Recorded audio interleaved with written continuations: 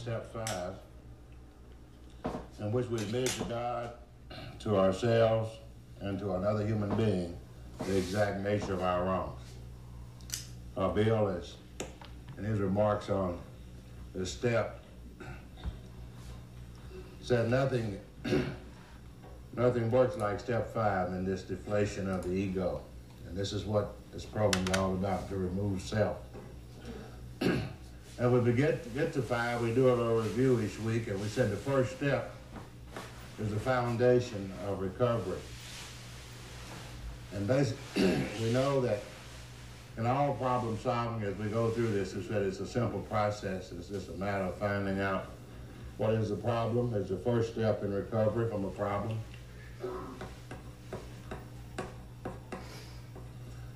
And if we don't find that, just basically like we do, we go to the doctor, and the doctor makes a diagnosis to find out what is the problem. And if he can't find the problem, then you can't determine the solution. In fact, the solution is based on this information. So this is the foundation of everything we're going to do. What is the problem? And for many, many years, I, as an alcoholic, I didn't know what my problem was. I thought it was money, so I pursued that. I thought it was family. I thought it was the town I was in, so I moved to another. But that wasn't the problem. When I got to another town, I still had the same problem. My problem wasn't the town. And as we said, the first step is to see and understand the problem, and that's all the first step does.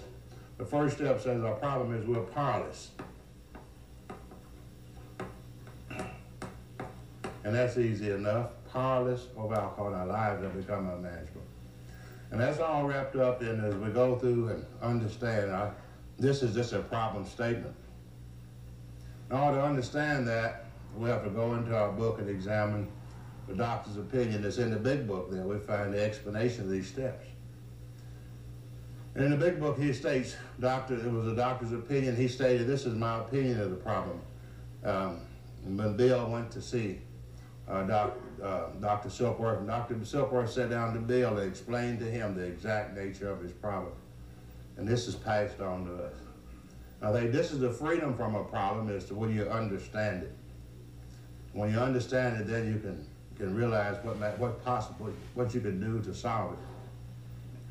And he explained to Bill that he had a twofold problem. Part of it was in his body. Part of our problem is in the body. We had a physical allergy to alcohol.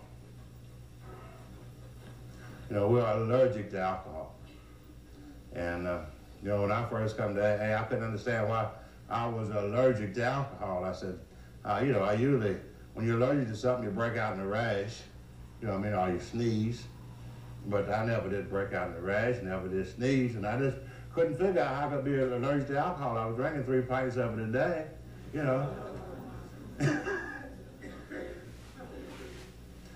But we learned that it isn't a visual or physical manifestation. He said the craving of alcohol is the manifestation of the allergy. And he said this never occurs to the average temperate drinker. And it was very simple, every time I took a drink, I craved a second drink, and a third drink, and a fourth drink, and a fifth drink. And the more I drank, the more I craved. And I would take that drink, and I would drink too much, and I would go through the well-known spree, and I end up sick and a lot of trouble. And when I got through with that, I would do like every alcoholic. I would repeat our national anthem. I will never do that again. Because, it's quite obvious, that alcohol was causing me a problem.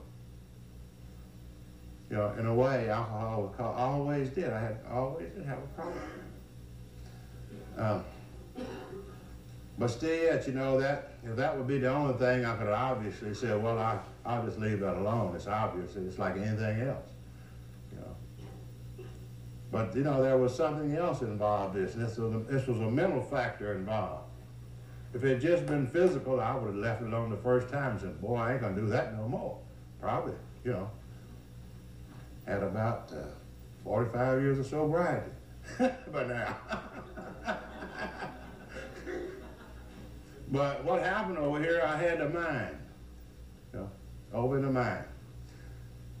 My main problem was in my mind, not the fact that I couldn't drink alcohol. And that got worse and worse and worse. But over here, he said, I was restless and irritable and discontent. I had certain things within my makeup. Certain human factors that most people have, and loneliness, inadequate feelings, and these things would bother me. And once I began to learn, you know, once I began to take a few drinks of alcohol, I noticed that alcohol made me feel better. Alcohol changed the way I felt. Whether it was better, whether it got better or worse, it took me away from the point I was at. Alcohol took me away from there.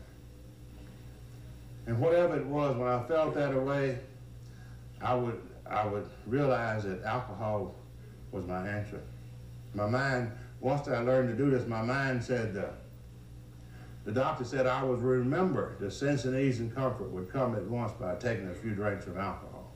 When I had a feeling I didn't like, I would remember alcohol. And my mind would lead me over to take a few drinks of alcohol, which would take away my feelings. It would work.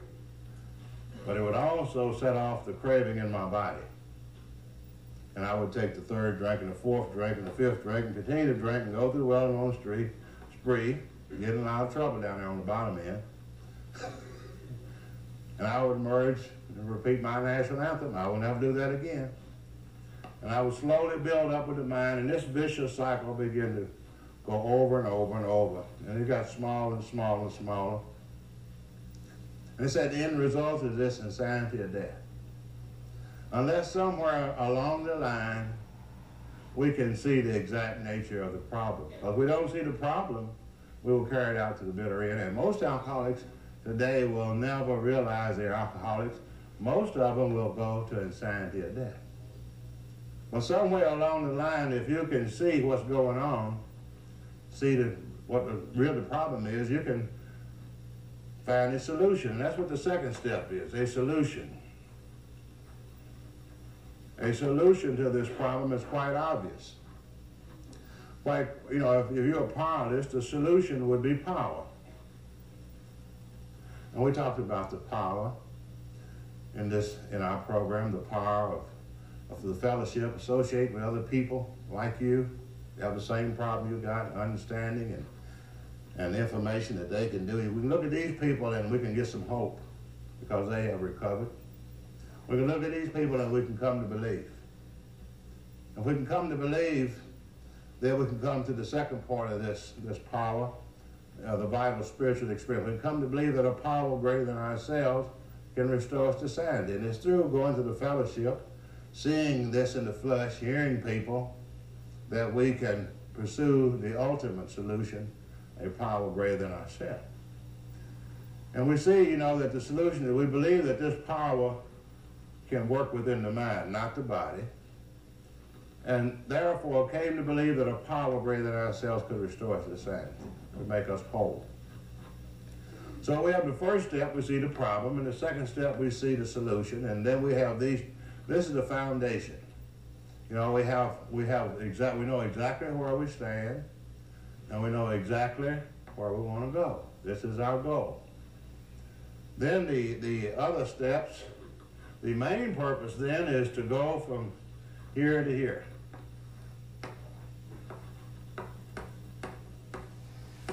And we have a series of steps, 3, 4, 5, 6, 7, 8, 9, 10, 11. These steps will enable us to find a power greater than ourselves, which will solve our problem. So this is the journey that we're on. The main thing is this journey. But we can't really plan this until we have the foundation, these two things, where we are and where we want to go. Then we can figure out how to get there. Now the first step in this journey is a decision. That's the first step in any journey. You know, if you're going to California, your first step to get there is when you decide to go. You got to make a decision. Okay? Now, the decision precedes all action. Right? And the decision is based on fact. Decision means to cut facts in two. Choose a course of action. And if you're an alcoholic, you have the first two steps have given you two facts. One fact is that you're powerless, and the other fact, there is a power. Okay? And it asks you to decide. This decision, cut in two, to choose a course of action. If you're an alcoholic, and with honesty, you don't have but two courses of action. You know, when I was moving to California, that wasn't a fact. That was fiction. You know what I mean? When I did all those other things, it didn't improve the problem, because that isn't what the problem was. Where I was had nothing to do with it. But once I got down here, I had got to, we stand at a turning point. For the first time, I got a chance to turn this thing around. Because AA has given me two facts. If you're an alcoholic, our book says over and over, the only thing you can do is continue as you are, insanity at death, or life on a spiritual basis. You know, it said you may be suffering from an illness over here that only a spiritual experience will come. So once we stand at the turning point and we see these two facts, it's not a hard decision. You know, people say, well, I had a hard time making it. They really, you know, that's just like I knew a guy some years ago come over and told me, he said, you know, I decided to come up here and get in the program. I said, you did? Yeah. He said, I went down to the judge and he told me he was going to get me 6 months in jail or I could go to meetings. And he said, I decided to go to meetings. Well, he really didn't have no decision, you know. He thought he had a decision, yeah. And that's really where we are. You know, we don't have, but I think we take this road, we choose the power of backing away from this. So the first step is we make a decision. And once we make this decision, just like all decisions, you can't get to California on the decision. Okay? Decision is no better than the actions that follow it. So we make a decision to turn our will and our lives to the care of God. That's all we do in step 3. Now, how do we go about doing this? This is where we're coming in. You know, we have to go, if we want to turn our will and our lives to the care of God, we have to go to work to remove some things that block us off from God. And to do that, we have to identify what these things are. So we begin in step 4, the inventory process, to look within ourselves, to look at the stock in trade, the things that within us that block us off from God. And we went through and we made a list of these things with the inventory process. We listed these things. Not only did we list them, we listed them and analyzed them. You know, we went through 3 areas of our grosser handicaps, which I mentioned in the big book.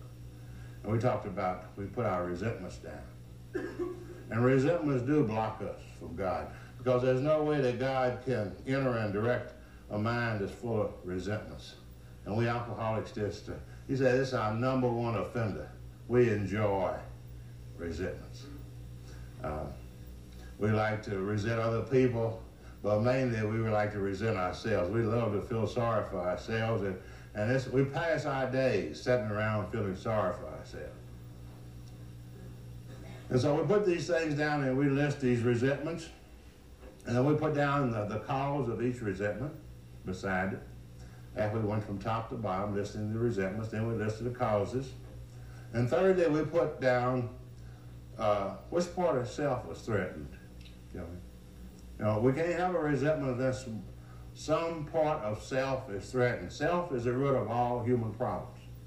You know? So we got that down and we was able to read it across and analyze it. In the 4th column, we went through and put down, you know, what defective character was involved. And for the first time, you know, we got a true picture of our resentments. So we went through fear. We went through our sex life. And we put these things down. Now we can list them and analyze them. And for the first time, you know, we're getting a little glimpse of ourselves. And I think, you know, as we go through the inventory, you know, we are, most of us is shocked, but most of us are going to find out we're humans. We're not God. We're just human beings with all the frailties of all humans. Now that we see this, you know, I think step 4 This is why we have step 5. That's why 5 comes after 4. You know, it would be very damaging to see these things and to walk in the light of the understanding of ourselves and stay right at step 4. So that's why step 5 comes immediately behind, where we can bring these things out in the light of day. Because if they were to go back, we might be worse than we were. Our book says there, you know, there are many reasons for taking step 5, and I love the subtlety and then maybe in a little humor, as Bill writes in the book. There are many reasons for taking step 5, but the best reason is you might get drunk if you don't. You know, that's a pretty good reason. Now, it talks about, for the first time, you know, all these other steps have been done really in the quietness of our minds, except for a little paper, the inventory process. These things have been done, you know, we haven't went beyond ourselves. You know, we looked at this information. We took step one. Only on an individual basis can we take step 1. And only on an individual basis can we do step 2. And only we can make this decision. And only we can take this inner look at ourselves. So really, these things have been done within our minds and within ourselves. But now comes step 5, and maybe for the first time, we got to go beyond ourselves. We can't do step 5. You know, step 5 says to God, and to ourselves, and to another human being. And we said in our book, as we go through this, we talk about our book gives us a design of human life. And we say there are 3 dimensions. We have a spiritual life, and we have a mental life, and we have a physiological, sociological life. And our book says, number 1, we talk it over with God. That's the center of all human life. Deep down, every man, that's the core of life. And that, he says, we start in here, you know, and alcoholism is an inside job. It really is. It's an inside job. You know, a lot of professional people, a lot of times people that want to work with alcoholics, man, they tell the alcoholic, well, what you need to do is straighten up this circle out here. You know what I mean? And if you can straighten up your life and straighten up your family and do all this, then you'll be all right. You won't have to quit drinking. And that's what I tried that many, many years. You know, outside circle is made up of a lot of things. My job's out there. My wife's out there. My money's out there.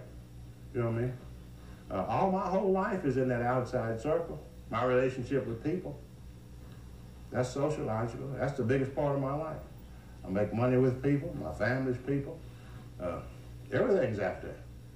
And when that circle was gone to hell. I mean, I worked on it for years. I get some money. I'd be out of money. I go get some money. I get the money back and the wife be gone. I get the wife back and the car be gone. And I get the car back and they cut the lights off. Boy, hell, you know what I mean? We can't now, but we're just chasing rainbows. You know what I mean? But it says, build your house on a firm foundation. You know what I mean? You know, start inside. And so, you know, we can see this design. It's a design for living. We can start now here at step 5. He says we talk to God about it first. That comes first. And then we talked about ourselves. You know what I mean? Talk to ourselves about it. And then we share it with another human being. So we can see, you know, for the first time, and this is very difficult for we alcoholics don't live in this way. See, an alcoholic, first thing he cuts is, he's already sick in the mid, way back before he took a drink. I was on self in here, right? And when you're on self in here, it gets kind of painful in the head. And when it gets painful in the head, you have problems with people. So that's easy enough. You put booze in here, that takes care of the middle. And then run these people off. So we admit to God, to ourselves, another human being, the exact nature of our own. And I think, you know, we have to talk about some words here and get maybe some broader concept of words. You know, we always hone in on that word wrongs. Well, you tell an alcoholic about it. You know, immediately we get all out of shape when we say the exact nature of our wrongs. Well, wrongs, if we look up the word wrongs or look at the broadest interpretation of really what the word really means, we usually think about things we did wrong, wrong actions. But also there is some other wrongs. You know, wrong thinking, wrong judgment, right? Wrong believing, and then wrong actions.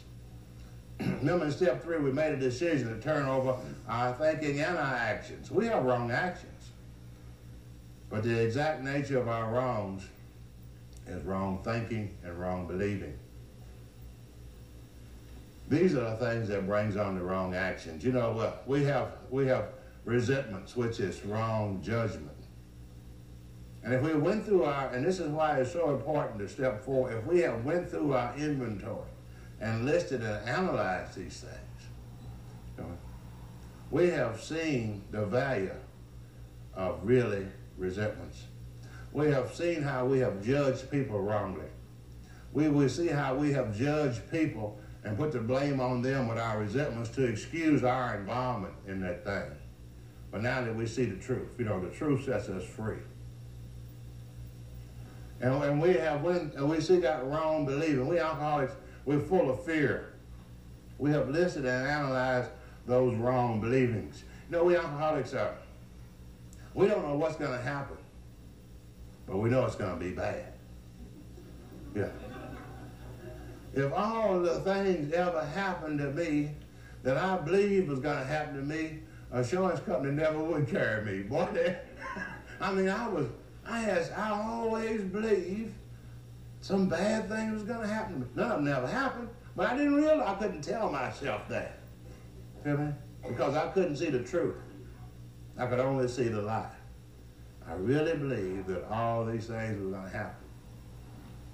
So fear is wrong believing. And then we also listed in our resentments, you know, the harms done to others. So these are the things we're going to talk about. Not what we just wrong, not the things we did wrong, but the exact nature of our wrongs. And if we have done the inventory as the big book is laid out in detail, then we have the information to share with another human being. You know, we alcoholics have cut ourselves off from people, and you know, and I think we live in a very lonely way. And just coming back to in 12 and 12, Bill says getting in with Alcoholics Anonymous, getting with other people, breaks down some of this. You know, but it still, you know, it doesn't give us the intimacy, or does it give us the completeness or being back until we're really able to admit these things and to share with another human being and become a part of life. You know, this is why we feel isolated. And nothing breaks down this isolation any better than step 5, when we reveal something of our inner lives and open ourselves up with other people for the first time. And we won't never know. That's one thing about these steps.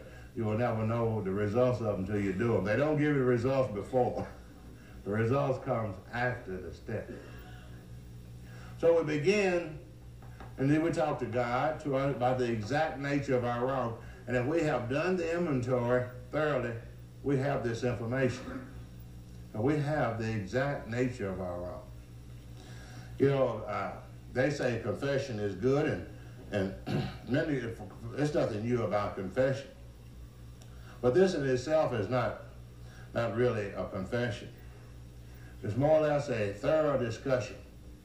And I think you know that as we get these things down on our list, we're going to say that this was a resentment, this was a cause, this part of self was involved. And we can only put these things down as we see them. You know, we alcoholics, you know, our book talks so beautifully about this. In order to be an alcoholic, you have to be a con artist. You really do. It's come natural with the disease. It goes with the disease. And The person you really have to con is yourself.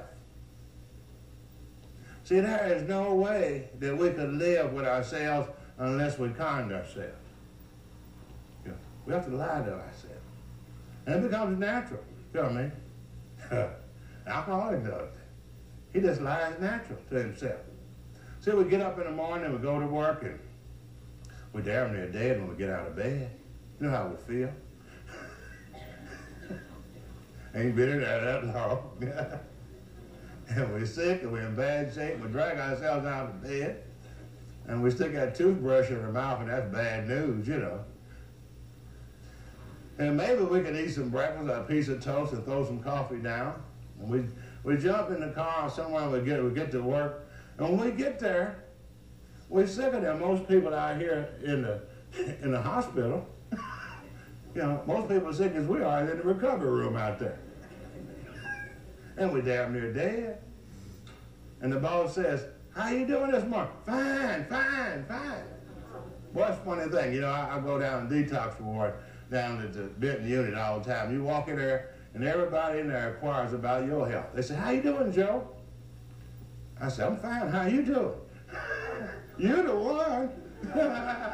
"I'm fine." Guy just saved his life last night. He wanted to know how I'm doing. Okay, so how can we really, even though it says, and we have taken, no, we put down the truth as we saw it. The truth as we saw it. But that's very, very important. But a lot of times, you know, I really say to myself, I'm truthful. But even yet today, I'm truthful as I see it, as I see it. But as I see it, the truth, is that really the truth? I only can see the truth through my eyes. And none of us can be 100% honest with ourselves. And we never have been all our life. So we did the best we could with this inventory. And this is why step 5 is so important. Step 5 is to go out and to improve on that information. We got the problem down as we see it. Now we take to another person, to God, to another person, and get more to the exact nature of the problem, of the wrong. You know, he's going to look at these things. He'll look at some of these resentments, and he'll look at the cause, and he said, which part of self was threatened? You know, chances are, sometimes he's going to say, well, I believe this was different. You know, probably going to say, well, this was caused by selfishness. He said, no, this was just damn dishonesty to cause this. You know what I mean? He's going to tell you, he's going to move some of those things. He's going to improve on the inventory. Step 5 is a process on improving on the information in the inventory. You know, because we cannot see. Even yet today, I can't see the truth in my life. You know, I think none of us will ever be noticed of total truth. This is why we have to keep these doors open with other people. So, you know, we begin this process, and he says, you know, many people failed because they did this, but they took stock. They thought they had lost the egotism and fear. They only thought they had humbled themselves. This is a very humbling step. But they had not learned enough of humility, fearlessness, and honesty in the sense we find it necessary until they told someone else all their life story. You know, we alcoholics, he said, we do lead a double life. You know, he talks about how we play our lives on the stage, and we want a character that we know we don't really deserve. And sometimes we play those games, and, you know, I think most of us get playing those games for other people, and we play that role over and over and over for other people, and finally somewhere along the line we lose all identity of what we really are. And this is why it's all about learning who we are. But we've been playing, get one role for this guy, one role for this guy, one role for her, one role for her, and we don't know what our role really was. You know, you see some of them people, you say, well, what did I play for her the last time I saw her? You know, And we lose all identity. So we begin here in this process of doing this, and he tells us how to do this. You know, our book is very simple. Number one, we talk to God about it, and I think this is in the start and the middle guide. This is easy enough to know. This is great. He already knows it anyway. And I think he just wanted to hear us say it out loud so he knows that we'll know it. That's all it is. You know, he already knows. There's no new information, but he, hearing us say it, knows that for the first time we see the light, that we begin to see these things. And this maybe, you know, is our first communication, and it's very difficult. Maybe having just made contact with God. Maybe it's our first time and sit down and I think a lot of times, you know, most time we have trouble with step 5. People are constantly staring at the last part, another human being. And I think if we would work it, the step is talk to God about it first. Talk to God about it. Whatever our conception or understanding at this point is very simple. But just talk to God as we understand him about what we have saw in our inventory. So first time, you know, I think that we can see that we're not bad people. We're just sick people trying to get well. We're not bad people trying to get good. Biggest thing wrong with just like really most people. They're all good people. They just got some things out of the wrong place. And our book talks about rearrangements and some adjustments. You know, we got some of the things that belong over here, and some over here. Everything's out of whack, you know. And we're going to get rid of anything. We're going to put some things back in order. And so we begin, and we talk to God about it. And then next we talk to ourselves about it.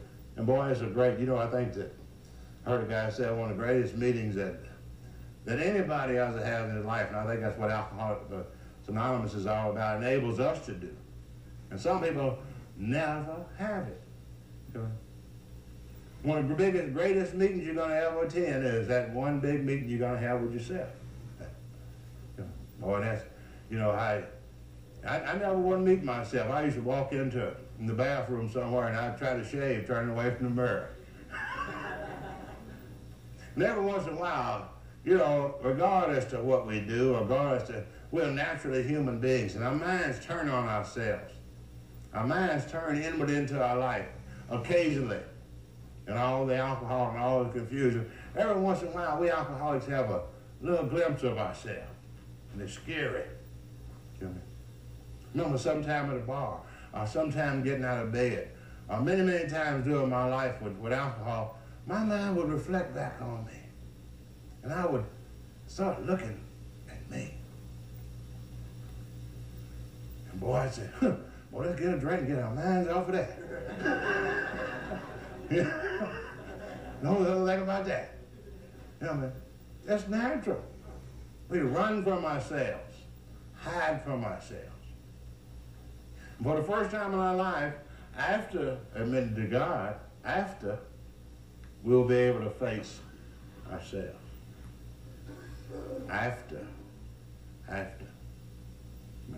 Through the grace of God.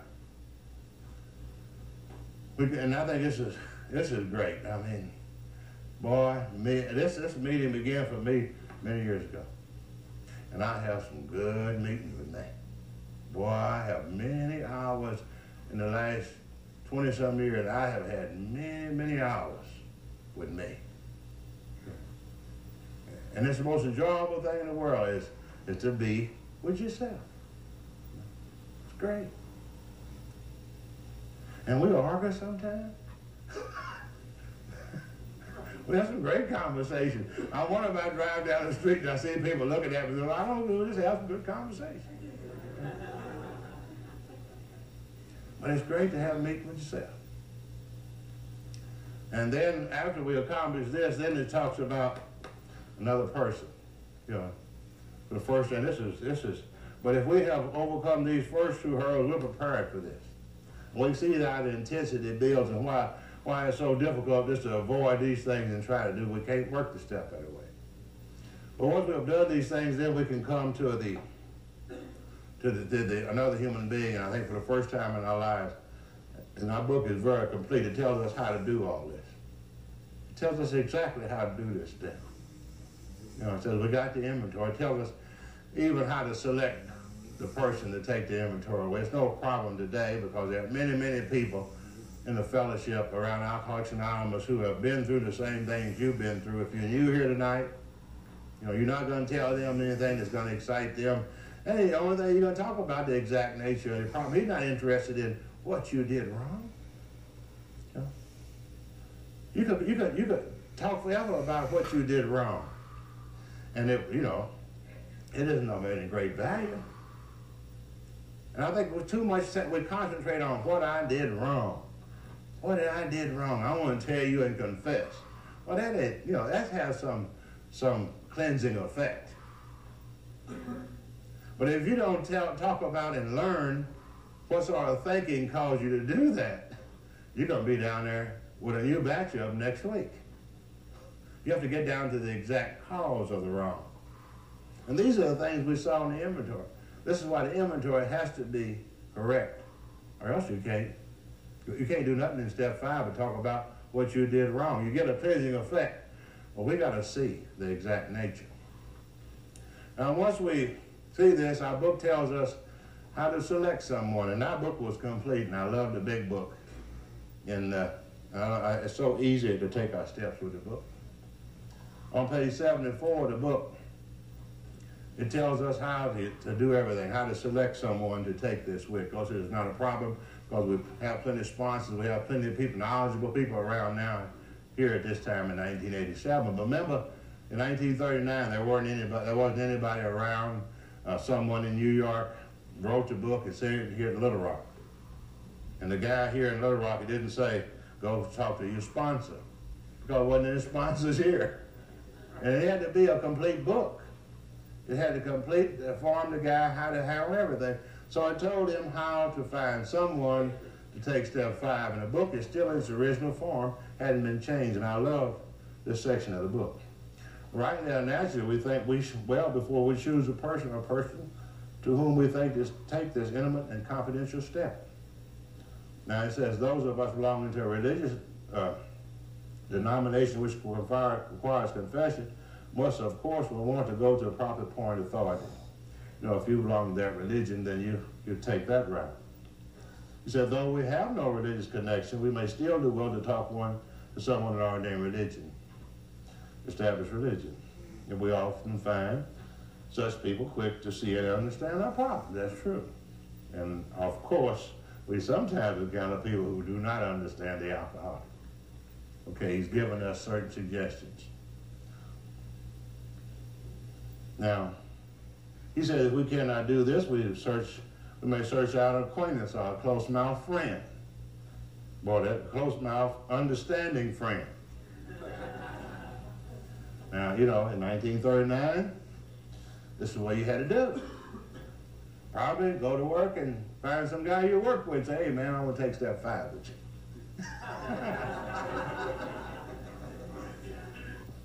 Over on page 75, he begins to tell us, he said, when we have decided who is to hear our story, you know, we have decided this. We got a sponsor. It's very simple. It's very easy what we do. He says, we have a written inventory. We have these sheets all filled out. We have the information. This is as we see it. And we go to this person, and he goes over these things in great detail. He goes over the first resentment, you know. And he's not involved in this resentment. Remember, he wasn't there. You know? He can see the truth about it. He can see the exact nature of it. And as he goes through these inventories and reads each one across, and he looks at the resentment, and looks at the cause, he looks which part itself is involved, and he looks at the character defect involved. He's going to check those out and see if he agrees with it as you agree with him.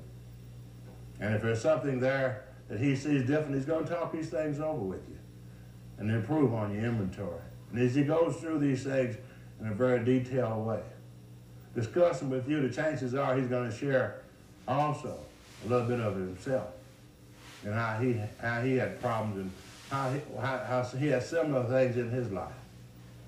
And as you go through these things, you know, you'll find a loneliness begin to vanish in your life.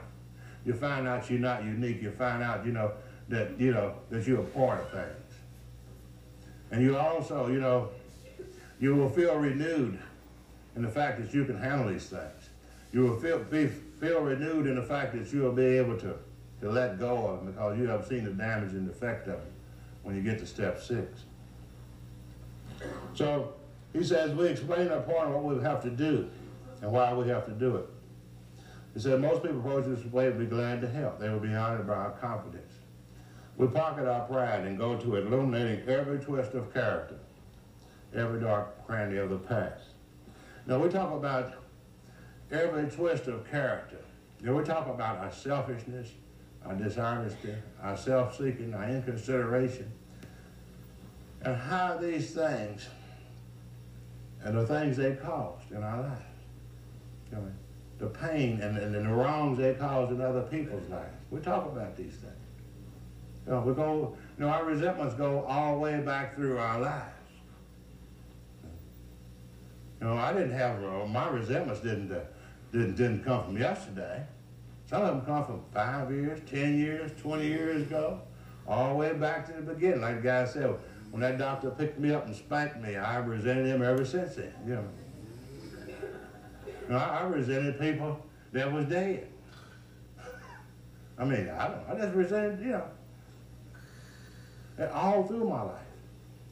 So it was all the way back through my life, these resentments. So when we went through these things, we discussed these things. He says, once we have taken this step, withholding nothing, we are delighted. Step 5 is a very rewarding step. If we look at the steps up to this point, we look at step 1, of course you don't get anything for step 1. That's just seeing the problem. There's no improvement in saying, well, that's the problem. There's no improvement in determining the solution. You don't feel any better when you get the prescription. All the improvement begins with the action steps. And step 3 is just a decision. There's not a lot. It's a decision to take some action. But step 3 says it's just the beginning. Sometimes the effect is felt at once, but most times it's just the beginning. So you don't get a lot out of step 3. And step 4 is not real action. It's sitting down and identify the things to act on. But step 5 really is the first step of action. For the first time, we have gone beyond our own minds. We had to go outside of ourselves. And of all the steps that we have taken, there is more rewards from step 5 than all the 4 steps before. We get more out of step 5. It was the first step of some real results. And it says, we are delighted. We can look the world in the eye. We can be alone at perfect peace and ease. There we have met ourselves. Our fears fall from us. We begin to feel the nearness of our Creator. We may have had certain spiritual beliefs. At step 2, we came to believe, and that's all we've been traveling on, up to step 5. But now we begin to have a spiritual experience. Step 5 is the beginning of the spiritual experience. Not step 3, where we just made a decision. But once we have put up some action, the first step of real action, this is the beginning of the spiritual experience. The feeling that the drink problem had disappeared would often come strongly. Sometimes after step 5, for the first time, we see the light at the end of the tunnel. We feel we're on a broad highway walking hand in hand with the spirit of the universe. For the first time, we get some confidence, we know that things are beginning to happen after step 5. Most people take step 3 and wait for this to happen. The first step, and that's waiting for all these things. You can study the program and you study the steps, and they will tell you where you are and when you're going to get it. After each step, it will give you the results. Now, after you take these steps, these 1, 2, 3, 4, 5, they're pretty hard steps. And you wore out by now. Now, I love the big book is the first time you have a little rest is after step 5. You need to pause a little bit, because you're pretty wore out if you took these first 5 steps. He said, returning home, we find a place where we can be quiet for an hour. And I love that. He did say an hour. He didn't say 3 weeks, did he? Careful reviewing. Sit down, careful reviewing what we have done. You know, let's look at these steps. We thank God from the bottom of our heart we know him better. You know, at step 2, we just believed. But already we know God better than we did when we started. You know, we're not spiritual giants. Never will be, but we know him better. Okay, taking the book down from the shelf, we turn to the pages which contains the 12 steps. We go to the page that contains these 12 steps we're trying to work. Carefully reviewing the first 5 proposals. We're going to look at the first 5 steps. We ask if we omitted anything. For we are building an arch to which we shall walk a free man at last. As our work solid so far, the stones properly in place. Have we skimped on the cement, putting the foundation? Have we tried to make more without sand? You know, we go back and look at those first 5 steps. And, you know, as he begins to draw, and as we said, the book is drawing pictures in our minds. You know, he says, remember, as we begin, he said, this new and triumphant arch through which we pass to freedom. And he started building this arch.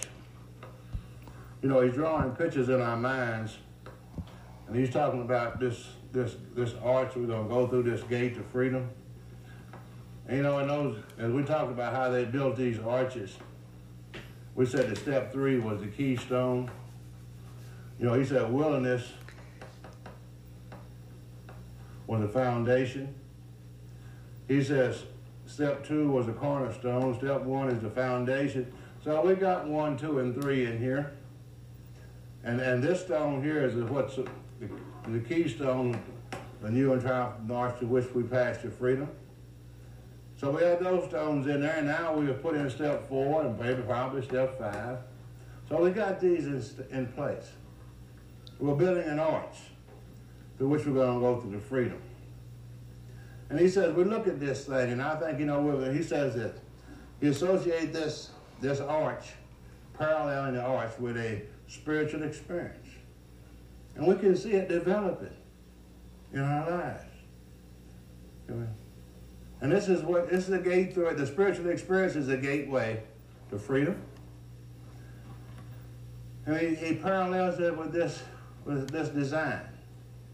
And as we begin to put these stones, he says we stop at step 5, review, and see if these things are properly in place. See if we have done these thoroughly. And he said if we can answer to our satisfaction, then we can go into step 6. But this is the foundation of our recovery. And we'll just begin. We're on our road. And I think, you know, as we begin to step 4 and 5 is a real pinnacle. Because the real success of the rest of the program lies in step 4 and step 5. It's the information that we have gathered in step 4. And the improvement on this information that allows us to be willing now in step 6. If we have seen how damaging these things and destructive these things to our lives and the problems they have caused, then surely step 6, which we become willing to have them removed, this was very simple and very easy.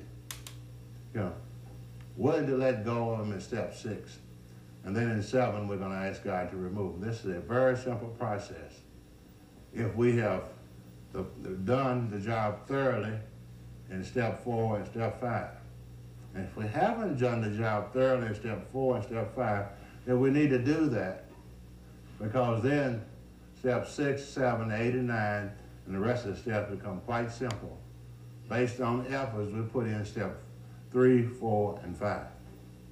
And if those are complete, then we can look at step 6. And next week we'll go into step 6.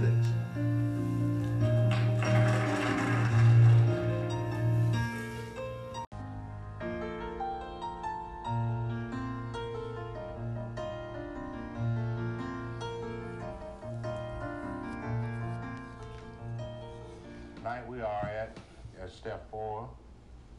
in which we made a searching and fearless moral inventory of ourselves. So I think of all of these steps, this is probably, this is the most important information. It's the information that we're going to gather to proceed through the rest of the steps. And this is why it is so clear and simple. I mean, we really, even alcoholics can't confuse that, what it says. It says make an inventory of ourselves. And we alcoholics, we can't make a lot out of that. It says inventory ourselves with a couple of adjectives, searching and fearless. Real simple. To get to step 4, we begin at the first step. Each week we do a slight review. And the first step is the beginning, and this is why it's so important. It's the foundation of recovery. What is the problem? We have to gather that information, and we say that the big book gives us the information, the doctor's opinion, to make a self-diagnosis. Probably this seems to be the most invasive thing for the alcoholic. It is the first step. It is.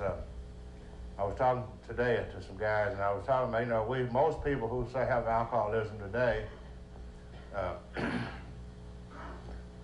it is really two things involved. Number one, not only do they have alcoholism, the first thing we suffer from is ignorance.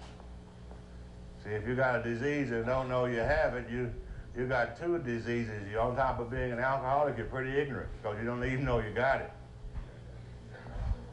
And so, but most alcoholics will never realize they're alcoholics. Most of them are still blaming on their wife and on their job and on these things. I ain't got it.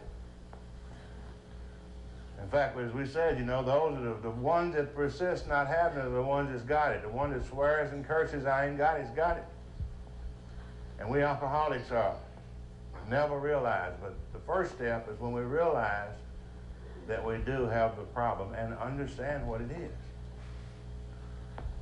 Once we understand the problem, and in the big book it says we find that we have a disease. We have a disease that is twofold. We have a physical allergy of the body, manifested by the craving of alcohol. And we have an obsession of the mind, a mental obsession, which is manifested by taking the first drink. This is what makes us take that first drink. He said we become restless and irritable and discontent, and we remember the sense of ease and comfort that came at once by taking a few drinks of alcohol. We alcoholics would go through a period of time, and this goes wrong, and that goes wrong, and this goes wrong, and this goes wrong, and pretty soon everybody's against you the way it looks. The wife won't do what you want to do, the boss has got you doing the wrong thing, the dog's barking at you, the car won't run, and you ain't got a dime for the telephone, you just got a quarter, and you're mad, all those sort of things. And pretty soon you say, I need me a drink, and you probably do.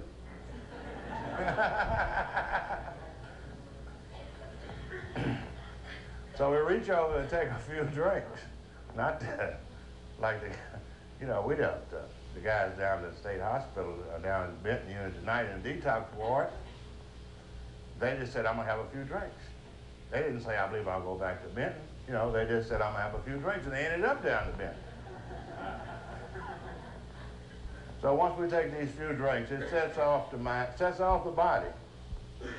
Phenomenon that craving develops when we go through the well-known spree. Doctor, this vicious cycle is repeated over and over again. And many of us know about it. Unless we can, and then he leaves the body, unless we can experience an entire psychic change, there is little hope for our recovery. And let's remember that even tonight in the fourth step. This is what we are looking for. Really, that's what the fourth step's all about. It's a process. The whole process of recovery is to experience an entire psychic change. Once we see the problem, then the problem reveals the solution. Step 2. The solution, quite naturally, because of these two things, we're powerless. So therefore, the solution is power. And our book said this power had to come within the fellowship of Alcoholics Anonymous, the support of other people. Uh, we as people, we need somebody to look at, to focus on. We need an image.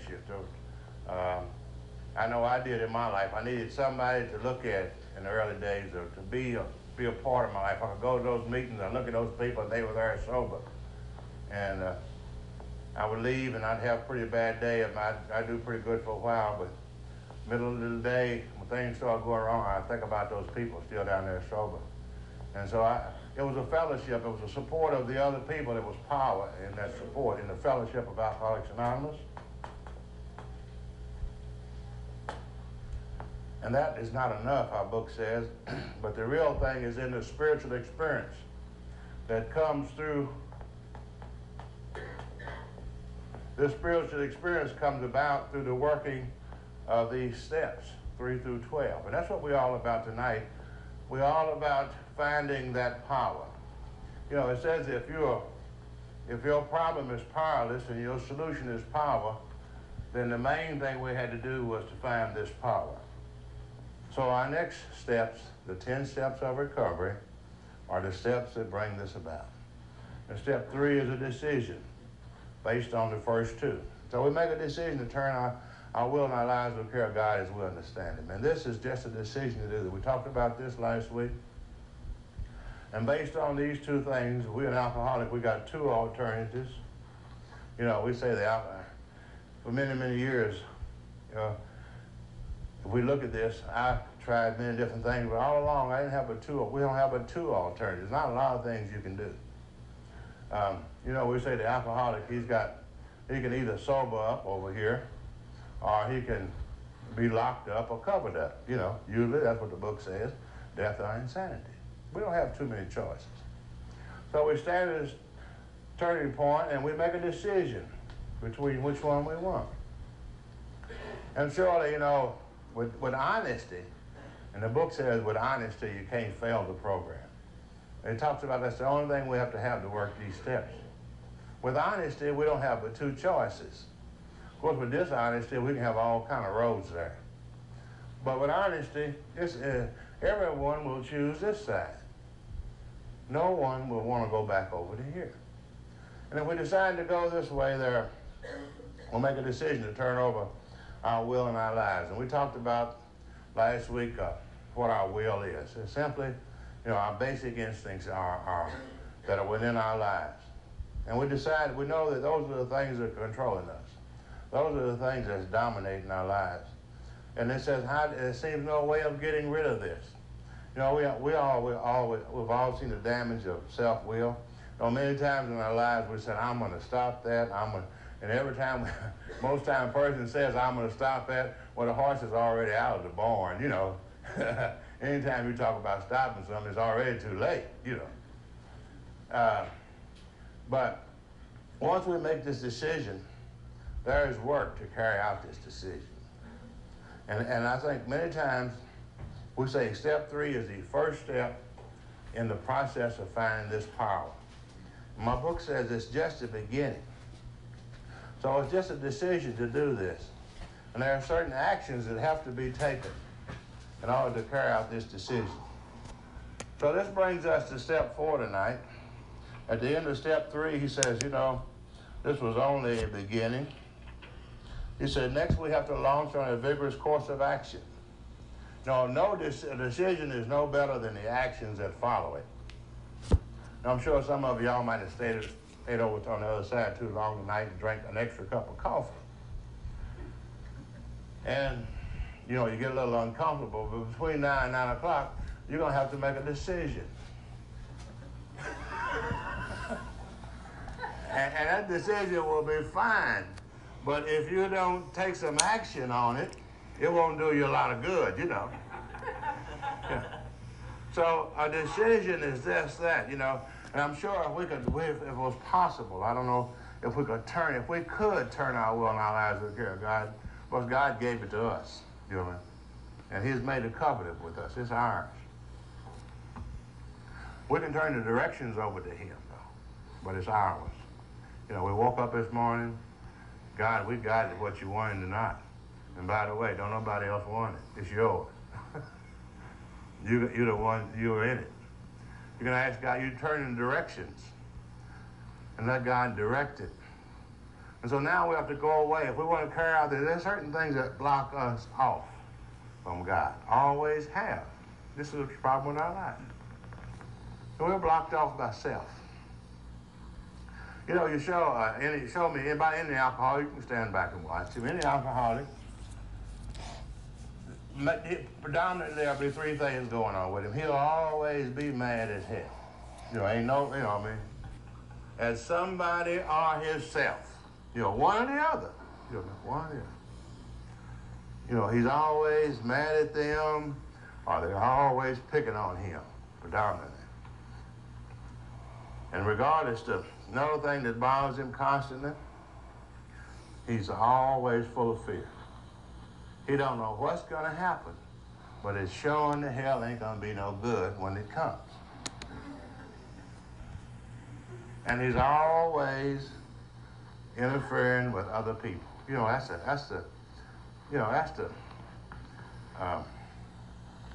the difficult of an alcoholic, really. My sponsor told me, he said, there's a peculiar thing about an alcoholic is just like a cockroach.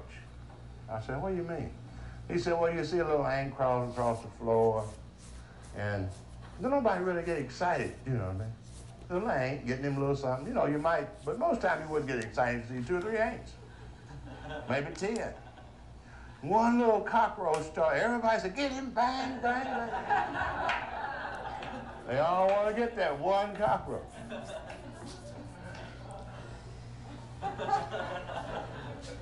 He said he don't eat that much more than I eat. But everything he don't eat, he crawls through and craps it. So get him, what I mean. Oh, he messes up a lot of stuff. Get that. That's why the alcoholic. He messes into everything. Everybody that comes close to him, he touches, he messes up.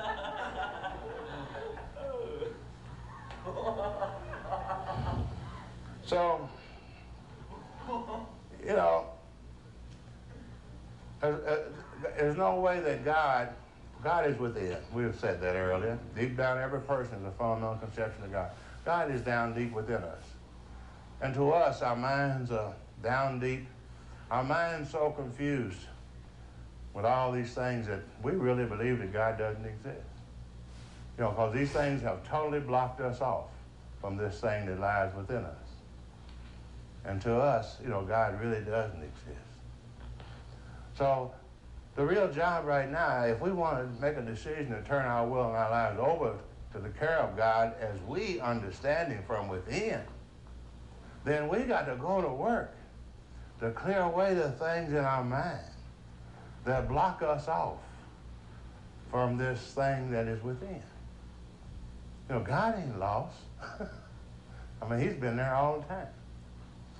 So the inventory is a process of this. And God, I think that, I'm so blessed that we have this instrument in our lives and the big book and the inventory process. Our book is very precise here.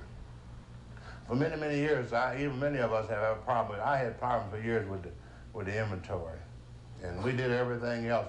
We were taking the inventory every kind of way, We said, how you do it? And somebody said, well, there's a guy in Minnesota, he's got one of them books, get that. Somebody said, well, there's another book down in Texas, get that one. Somebody else said, here's another guide. You get all them guides, get the big book. You get so confused, you just don't know what to do with it. The first 100 people laid down their program in our book, and they said, this is how we did it. But he tells us, therefore we started upon a personal inventory. And we just look at words. These first 100 people, they sobered up through ideas. Ideas is what change humans' lives. Ideas is what makes money. Ideas are a powerful thing. And ideas have to be, in order to get an idea from one person to another, there's about few ways we can do it. One way, you can put the ideas down in words. Another person can read the words and interpret them into the idea in his mind. Another way, we can speak the words. This is sound interpreted to get the idea. In this case, the first 100 people got the ideas, and they put their ideas in words in this book, Alcoholics Anonymous. And they left a clear path for us. And I think the only way where we get mixed up is we have to really understand the words the same way they understood them. And one that Bill used the word specifically. He said, therefore we started upon a personal inventory. Now we're going to take, he's going to make 2 inventories here. This was step 4. Step 4 is a personal inventory. Now he talks about another inventory. Bill talked with parables. Many years ago, there was a great teacher. And this teacher had a profound way of getting to changing lives of people. And he had the ability to talk use parables and talk with people right into their understanding. And when he talked to a fisherman, he would talk about fish. And when he talked to a shepherd, he would talk to him about sheep. And when he talked to a farmer, he would talk to him about grain and cattle and vineyards and things like that. And Bill is doing the same thing with us. He said, you need to take a personal inventory. Then he wants us to compare ourselves to a business. He said a business that take no inventory will go broke. So we're going to look at 2 inventory. We're going to look at our personal inventory, and we're going to look at a business over here. We're going to compare them. We're trying to find out about ourselves, but we already understand about a business inventory. But we don't understand we're trying to find out about ourselves. So we're going to look at this business and find out how to inventory ourselves. And the word inventory really means, let's get into that word. An inventory is a written list of items. That's what the dictionary says it is. Of course, we misuse words a lot. We use them very loosely.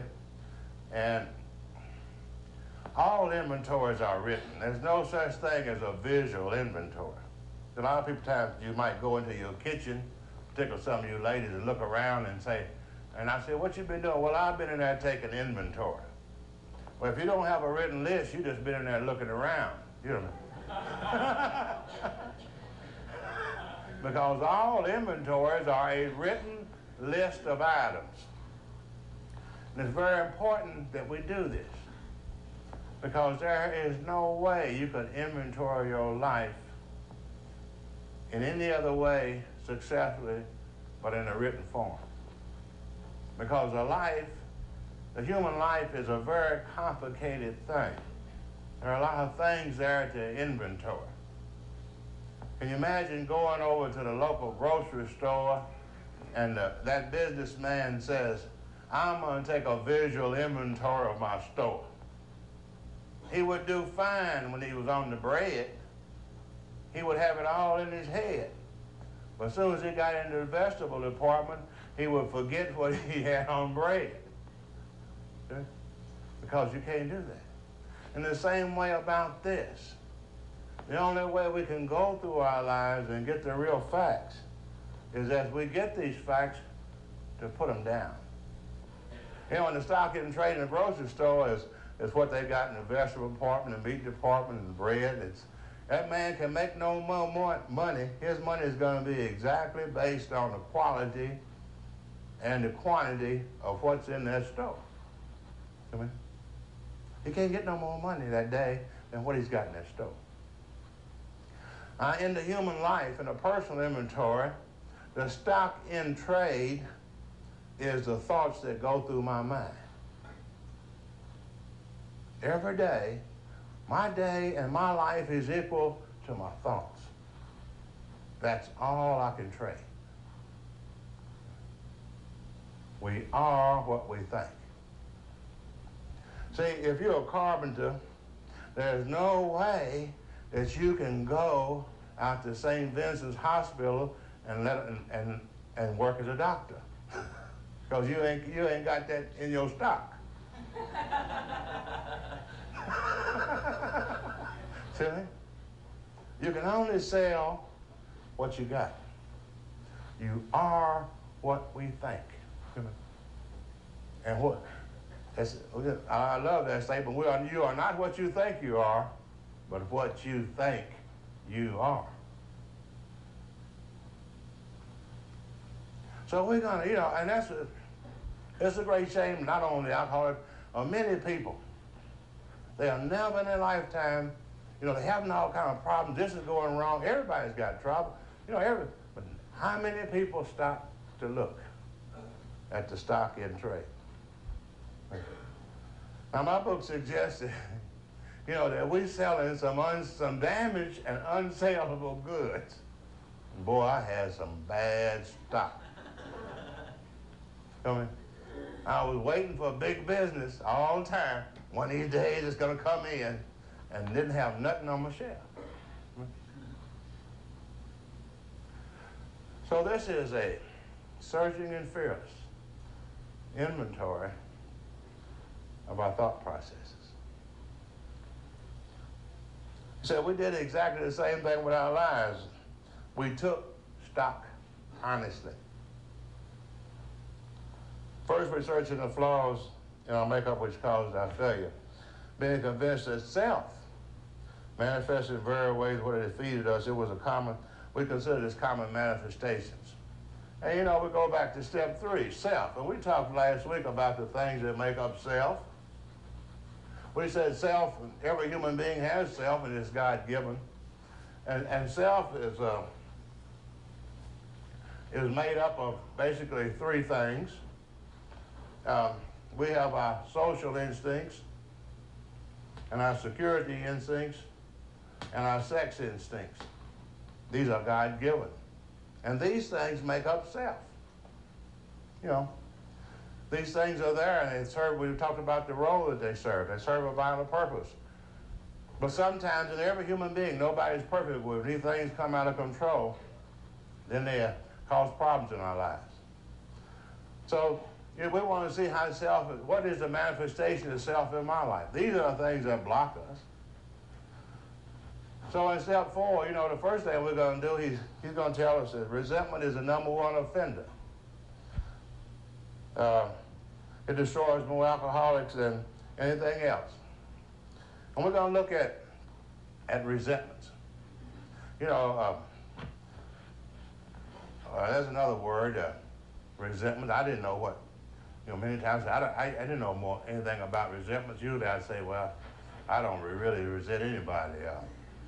I thought that they did this to me, and I just went around mad all the time. I didn't have no name for it. I was just mad. Well, we look at the word resentments, and it comes from the word, when we see a word re in the front, and it comes from the word centire, which means to feel. So it means to refeel. And it's a normal process. We human beings have this. We've been given this ability, and it really works pretty good. I think we don't have anything bad, by the way. It's just, everything's bad when it's in the wrong place. That's the way he used it, right?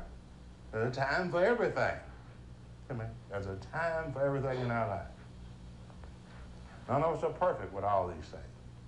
And resentment is the ability to refeel. Someone does something to you, and it strikes self. Did it hurt your security, emotional security?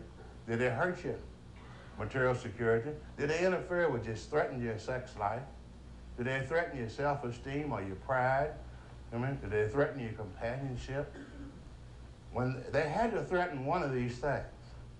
One of these things is threatened, we're hurt. So self is the root of the problem. And when self is hurt, when an alcoholic, when the self is hurt, when you hurt us, they do that one time. They don't do it but once usually. And then we go home in the quietness of our room or in our car or somewhere, and we replay that whole scene over again. I was standing there, she come up, and she said that to me. And we replay the scene over again to hurt ourselves and blame it on her.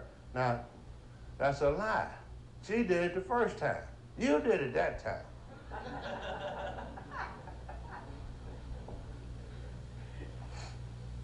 And the whole thing's a lie. The whole thing's a total lie. Now, every time we play this thing over, it gets worse. Now, on top of that, not only that other person gets meaner and dirtier, and every time you play it over, you'll get better. I really wasn't doing nothing. And you believe it. That's a sickness that we believe it. And finally, you play it over one time, they are mean. And I was standing there and my halo was out, when she did it to me. And I did nothing. Okay, let's look at this. We replay that over and over and over just to make ourselves sick. And I always look at this as I was looking at the football game yesterday. Every time I turn on the football game, I just immediately see that machine. And, they got a real deal now where they, even argue about it. But they tape all this thing, and when a guy gets hit, didn't hit him but once. You know what I mean? Sometimes the guy gets up and goes back game. Sometimes I have to carry him off the field. But that ain't good enough for the old announcer. He'll say, let's look at that again. And he'll turn it back on. Now, when you look at it the second time, it's a lot worse. A lot worse. Got it slow motion, living color. You can see the pain in the guy's face.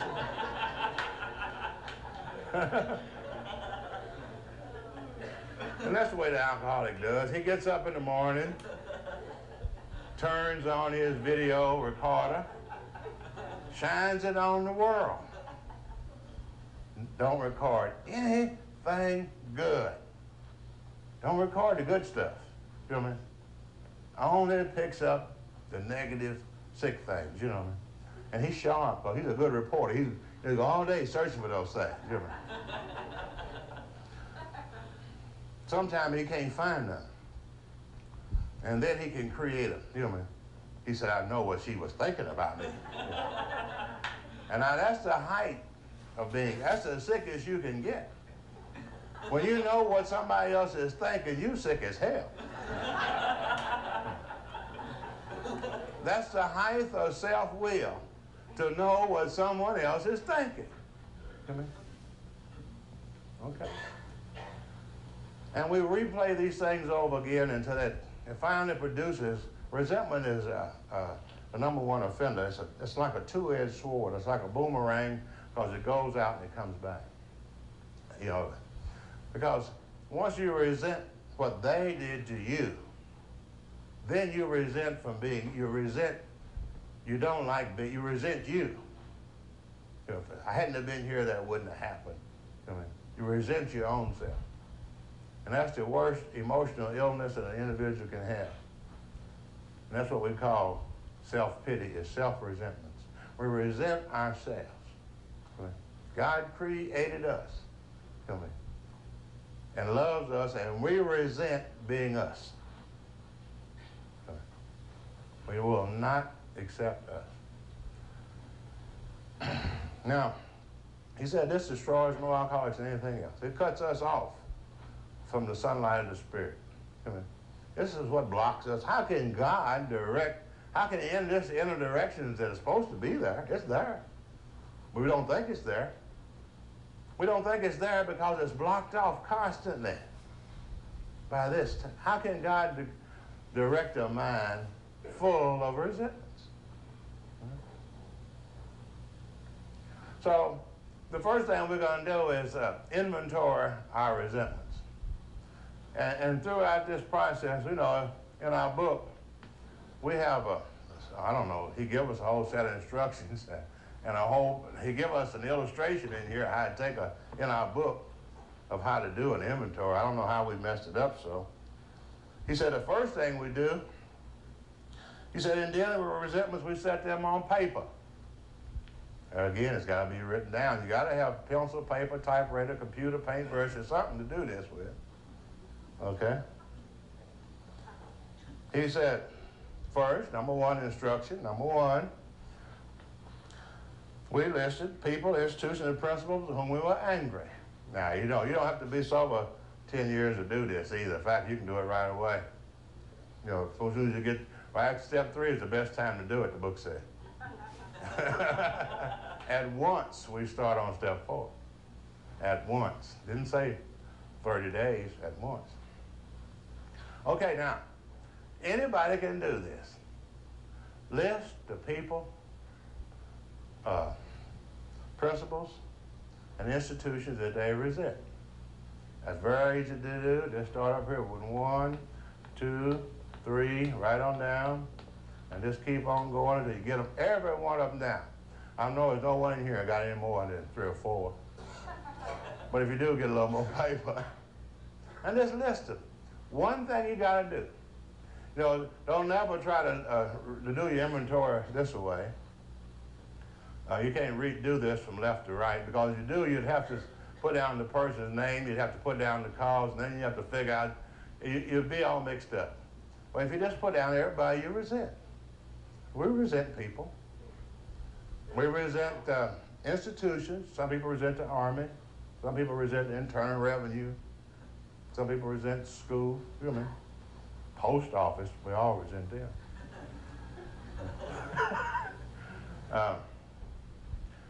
Just put them down. Principles. Principles are basic. They're like what's go up, what comes up, going to come down. You know, what you give off, you're going to get back. That's a principle. We'll put all those principles down, and we totally exhausted. Now in Bill's case, he gives us an example. He put in Mr. Brown, Mrs. Jones, my employer, and my wife. I'm sure it's just an example. I'm sure he had more than these. He just didn't want to take any more space in the book. He's got 4. Real easy.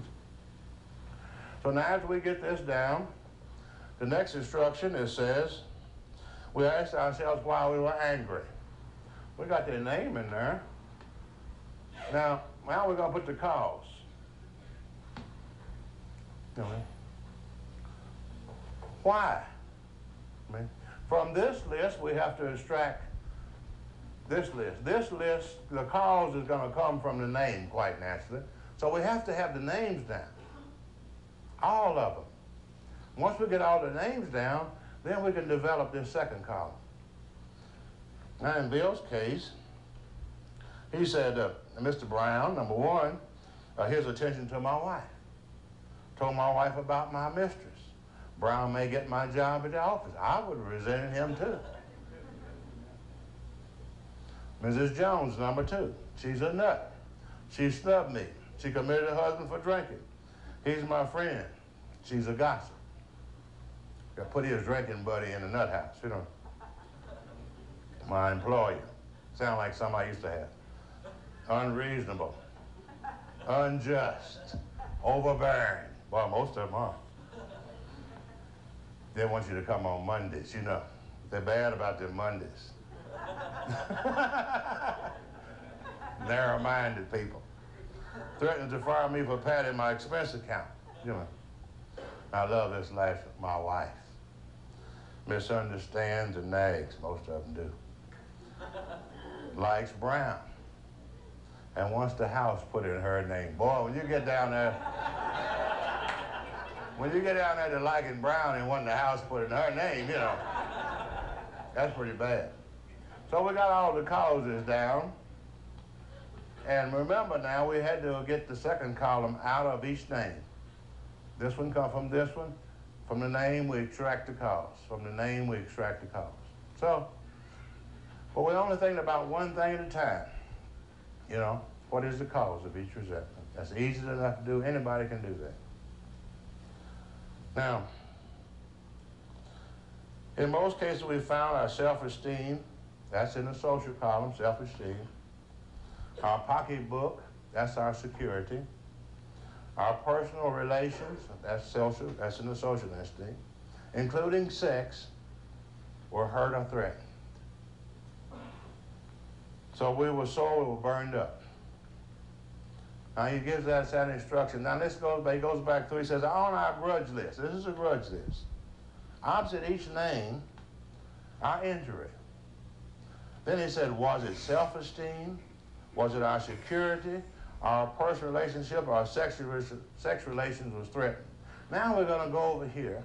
Now that we got these two columns, we're going to come back, and we talked about this in step 3.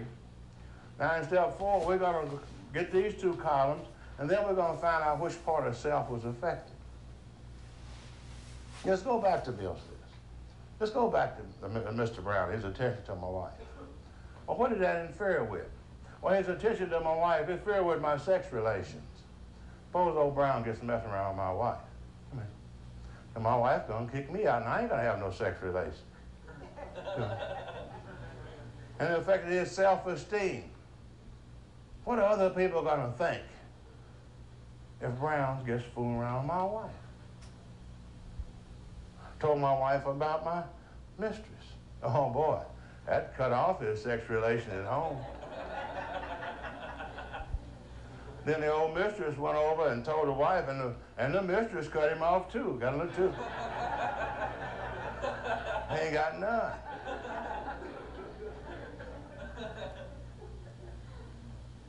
Brown may get my job at the office. What's threatened? My material security. Some part of self has to be involved in order for you to have a resentment. Self is a relative problem. And for the first time, you know, if we do the inventory like it's laid out in the big book, we don't just list the resentment. Here's a list of resentment. And that's not very beneficial. But by using this process, we can list and analyze each resentment. We can analyze it. From the first time in our lives, we can see what's going on with us.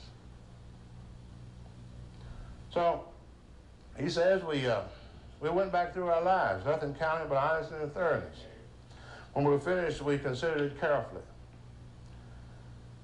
You know, it talks about it on later on. It's plain that, and once we see this, you know, it's not what people do to us. Now, it's not them. It's not what they do. It's our reactions to what they do. Amen. And when you're living off of resentment, if you don't control self, then these people dominate and rule your life. The funny thing about a selfish, self-centered person, he thinks he runs the show, and the whole time, other people dominate his life. He's like a puppet on a string. What are they going to do? You know, he's not free. It's plain that a life which includes deep resentment leads only to futility and unhappiness. To a precise extent do we squander. To permit these, do we squander the hours that might have been worthwhile.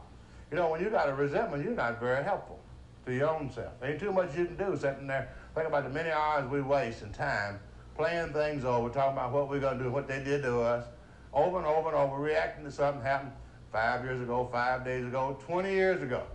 See me? Playing it over. And the whole time we turn our lives over to the other person that we don't like, and they done forgot about us. They over having a good time. See me? Don't forgot about us.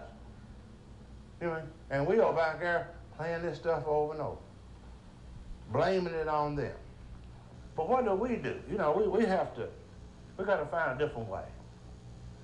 So we looked at this, and he said we turn back to the list.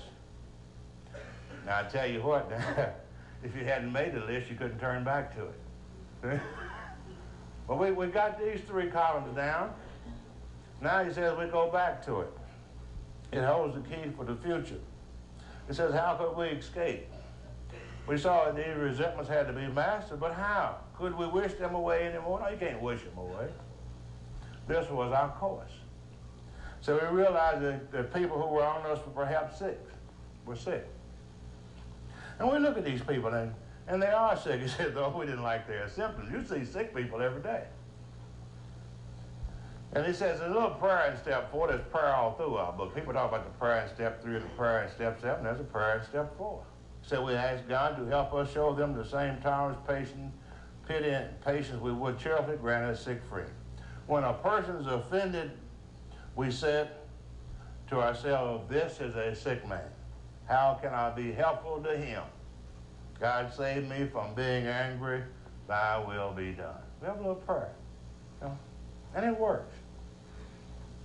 You know, there are certain, as we go through these things, we're going to analyze these resentments and look at them.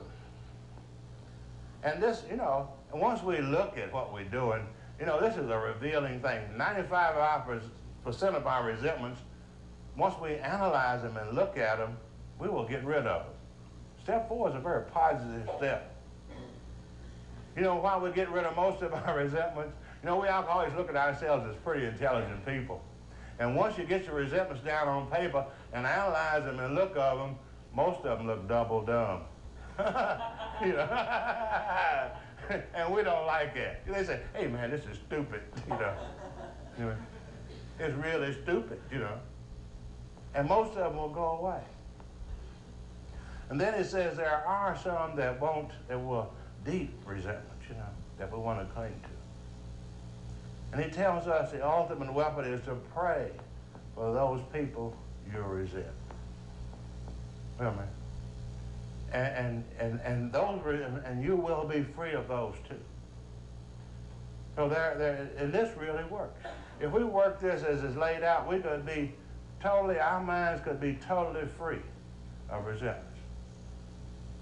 And then we come to the last column. There's another column here. We'll get this thing kind of mixed up. Just put these lines out.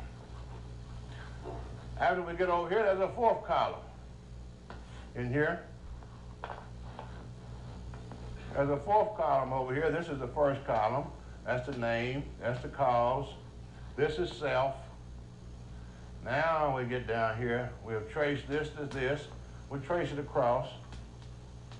Now from here, we're going to trace it over here. The found column.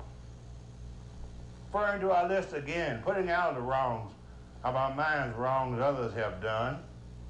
We look for our own mistakes. Then he says, where were we selfish, dishonest, self-seeking, or frightened? Though the situations was not entirely our fault, we try to disregard the other person's involvement. Now, you know, each and every case that you have a resentment, it was not just their fault. You had something to do with that. Yeah. It was some way you threatened self and them, and they struck back and retaliated against you. We find out, it says, sometime we find out in each case, sometime in the future, we did something to make these people strike us. And then we resented them. We resented them over and over and over in order to put the blame on them and excuse what we have done. And we have never realized, we never looked at, well, what'd you do? Oh, nothing. Nothing. And I use the illustration for many of in my early days of my sobriety. I came in and I had my mother-in-law over here, godly. And I always thought it was kind of legal to hate your mother-in-law anyway, be your ex-mother-in-law. And I really was steamed up about her. She had interfered with my marriage. I said she had broke up my marriage. That's the way I looked at it. And she struck, what part of self? She struck my self-esteem. She struck my material security. She struck my personal relationships. She struck my sex life. She struck every part of self. Just bang, bang, bang, bang, bang. And I really hated that woman. But finally, you know, 4 years, to get into this, I had to go look at that thing when I had the ability to really with this inventory. And this is why this is so simple and so fascinating to take our inventory out of the big book. Because, you know, all my life I had resented that woman, and I did nothing. And when I really got over here, I said, what did I do? And I really looked at my selfishness and my dishonesty and my self-seeking and my frightening and my inconsideration, you know, for my family, you know, for my wife and my kids. And what this woman had done, she had done what any mother would do to protect her children. And it was me that set the ball rolling. And I had hated and resented her all those years to excuse my actions in the situation. So finally, you know, I go through here and what was it in this thing? So like I said, it was my dishonesty, my self-seeking, my fright, my inconsideration. And so once I started out over here in the inventory process, you know, this is mostly this is step 4. This is the information for step 4 in here. The whole thing is really step 4. But which part of self is involved? And that self is what we talked about in 3, the man to give up self. In step 5, it talks about what are we going to talk to other people about? And then we're going to be willing to ask God to remove these things, because these things are not removed. See, we've gotten rid of these resentments, but if these character defects are not removed, we're going to have another batch of them in a few weeks. It's a little babies.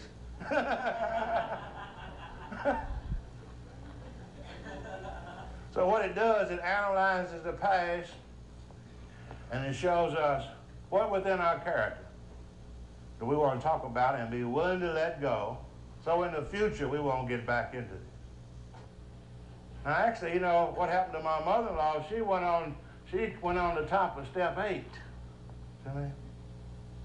She come off the resentment list. And I owed her a very big amends. See me? In fact, I owed a lot of people on the resentment list, I owed them a man. On page 67, he says, notice the word fear. And next week, we're going to slip right on into the next phases of the inventory. We're going to look at fear and sex.